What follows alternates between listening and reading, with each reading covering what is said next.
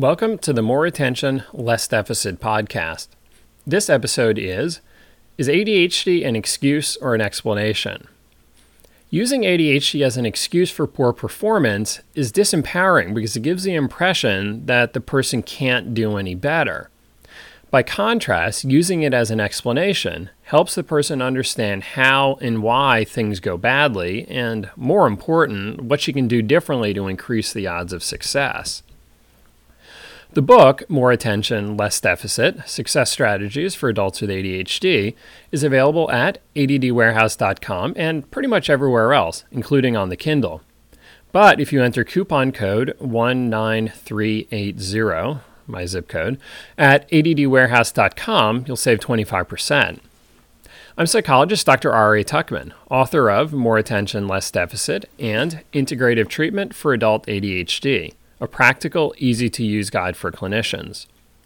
For more information about either book, archives of this podcast, links to past presentations, handouts, and information about upcoming teleclasses and presentations, check out adultadhdbook.com.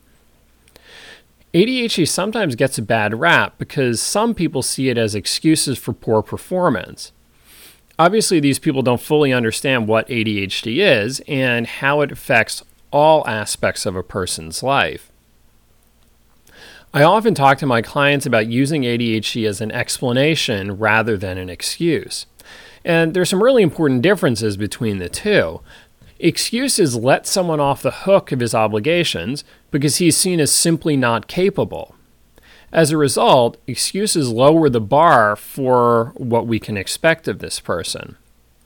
By contrast, explanations help the person understand how and why things go badly, and more important, what she can do differently to increase the odds of success. That sounds a whole lot better to me. People who use excuses expect most of the change, flexibility, or accommodations to come from other people. This is great when you can get away with it, but even the luckiest person will eventually come across someone who isn't willing to be so forgiving. As I sometimes tell clients, the electric company doesn't care if you have ADHD. They still want their payments on time. And by the way, they're more than happy to add late fees and cut off your power if you don't get those payments in on time.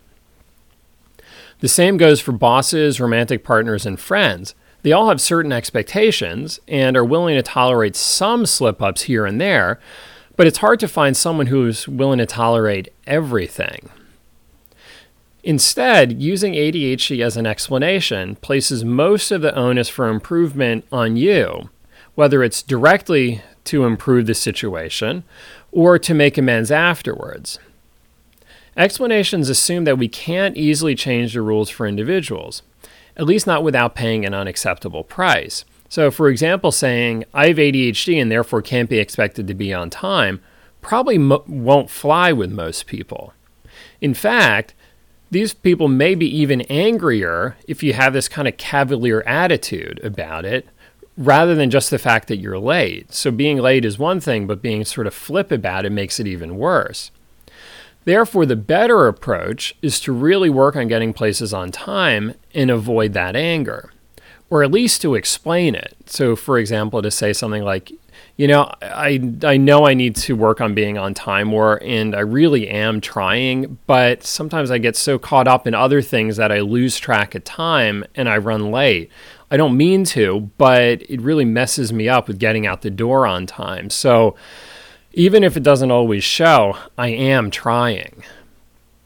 By saying something like this, you help the person see that you do have good intentions, even if sometimes your actions say otherwise. This is important because people will make assumptions about our intentions based on our actions, because, it's our actions that they can see. Now, this is usually okay, except in those cases where your intentions and actions don't line up well. So you want to be sure that the other person knows that you're trying, since most people will be more forgiving of the actions if they feel that you have good intentions. Although no one likes to admit that she blew it, or that something is a real weakness, there's a real power in that acceptance. If you expect the world to change for you, it means that you're powerless if other people decide to be sticklers. However, by learning about ADHD and how it affects your ability to get things done, you have the power to do things differently and thereby to make things better for yourself. Much better situation. By owning up to your weaknesses, you can take active steps ahead of time to minimize their negative effect on your life. For example, if you know that getting out the door on time is a challenge for you, you can do some things that will help you pull that off, at least a little bit more reliably. So, for example, setting an alarm that gives you a 5-minute warning when it's time to go, rather than just relying on your mental alarm clock to give you that 5-minute warning. Or just not turning on the computer in the morning because it's too easy to get sucked in and spend more time than you intended. Maybe you can't change the fact that you tend to get sidelined, but you can change what you do about it. And this is true of everyone. We all have the challenge of creating the best possible life given our particular strengths, weaknesses, and life circumstances. So the better you know yourself, and the more you actively address these challenges, the happier you will be. Of course, there are also times when it's better to walk away, or at least avoid putting yourself into no-win situations.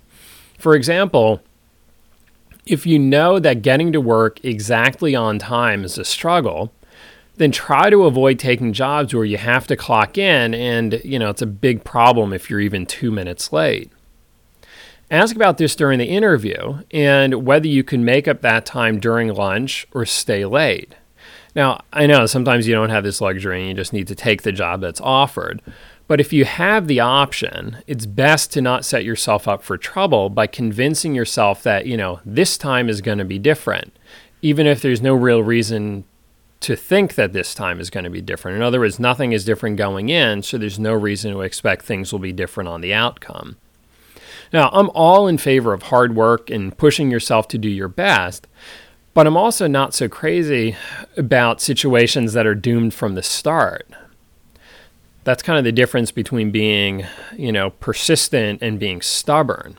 Stubborn isn't actually a good quality. Stubborn is too persistent. So be honest with yourself before putting yourself into the situations that are simply a bad fit.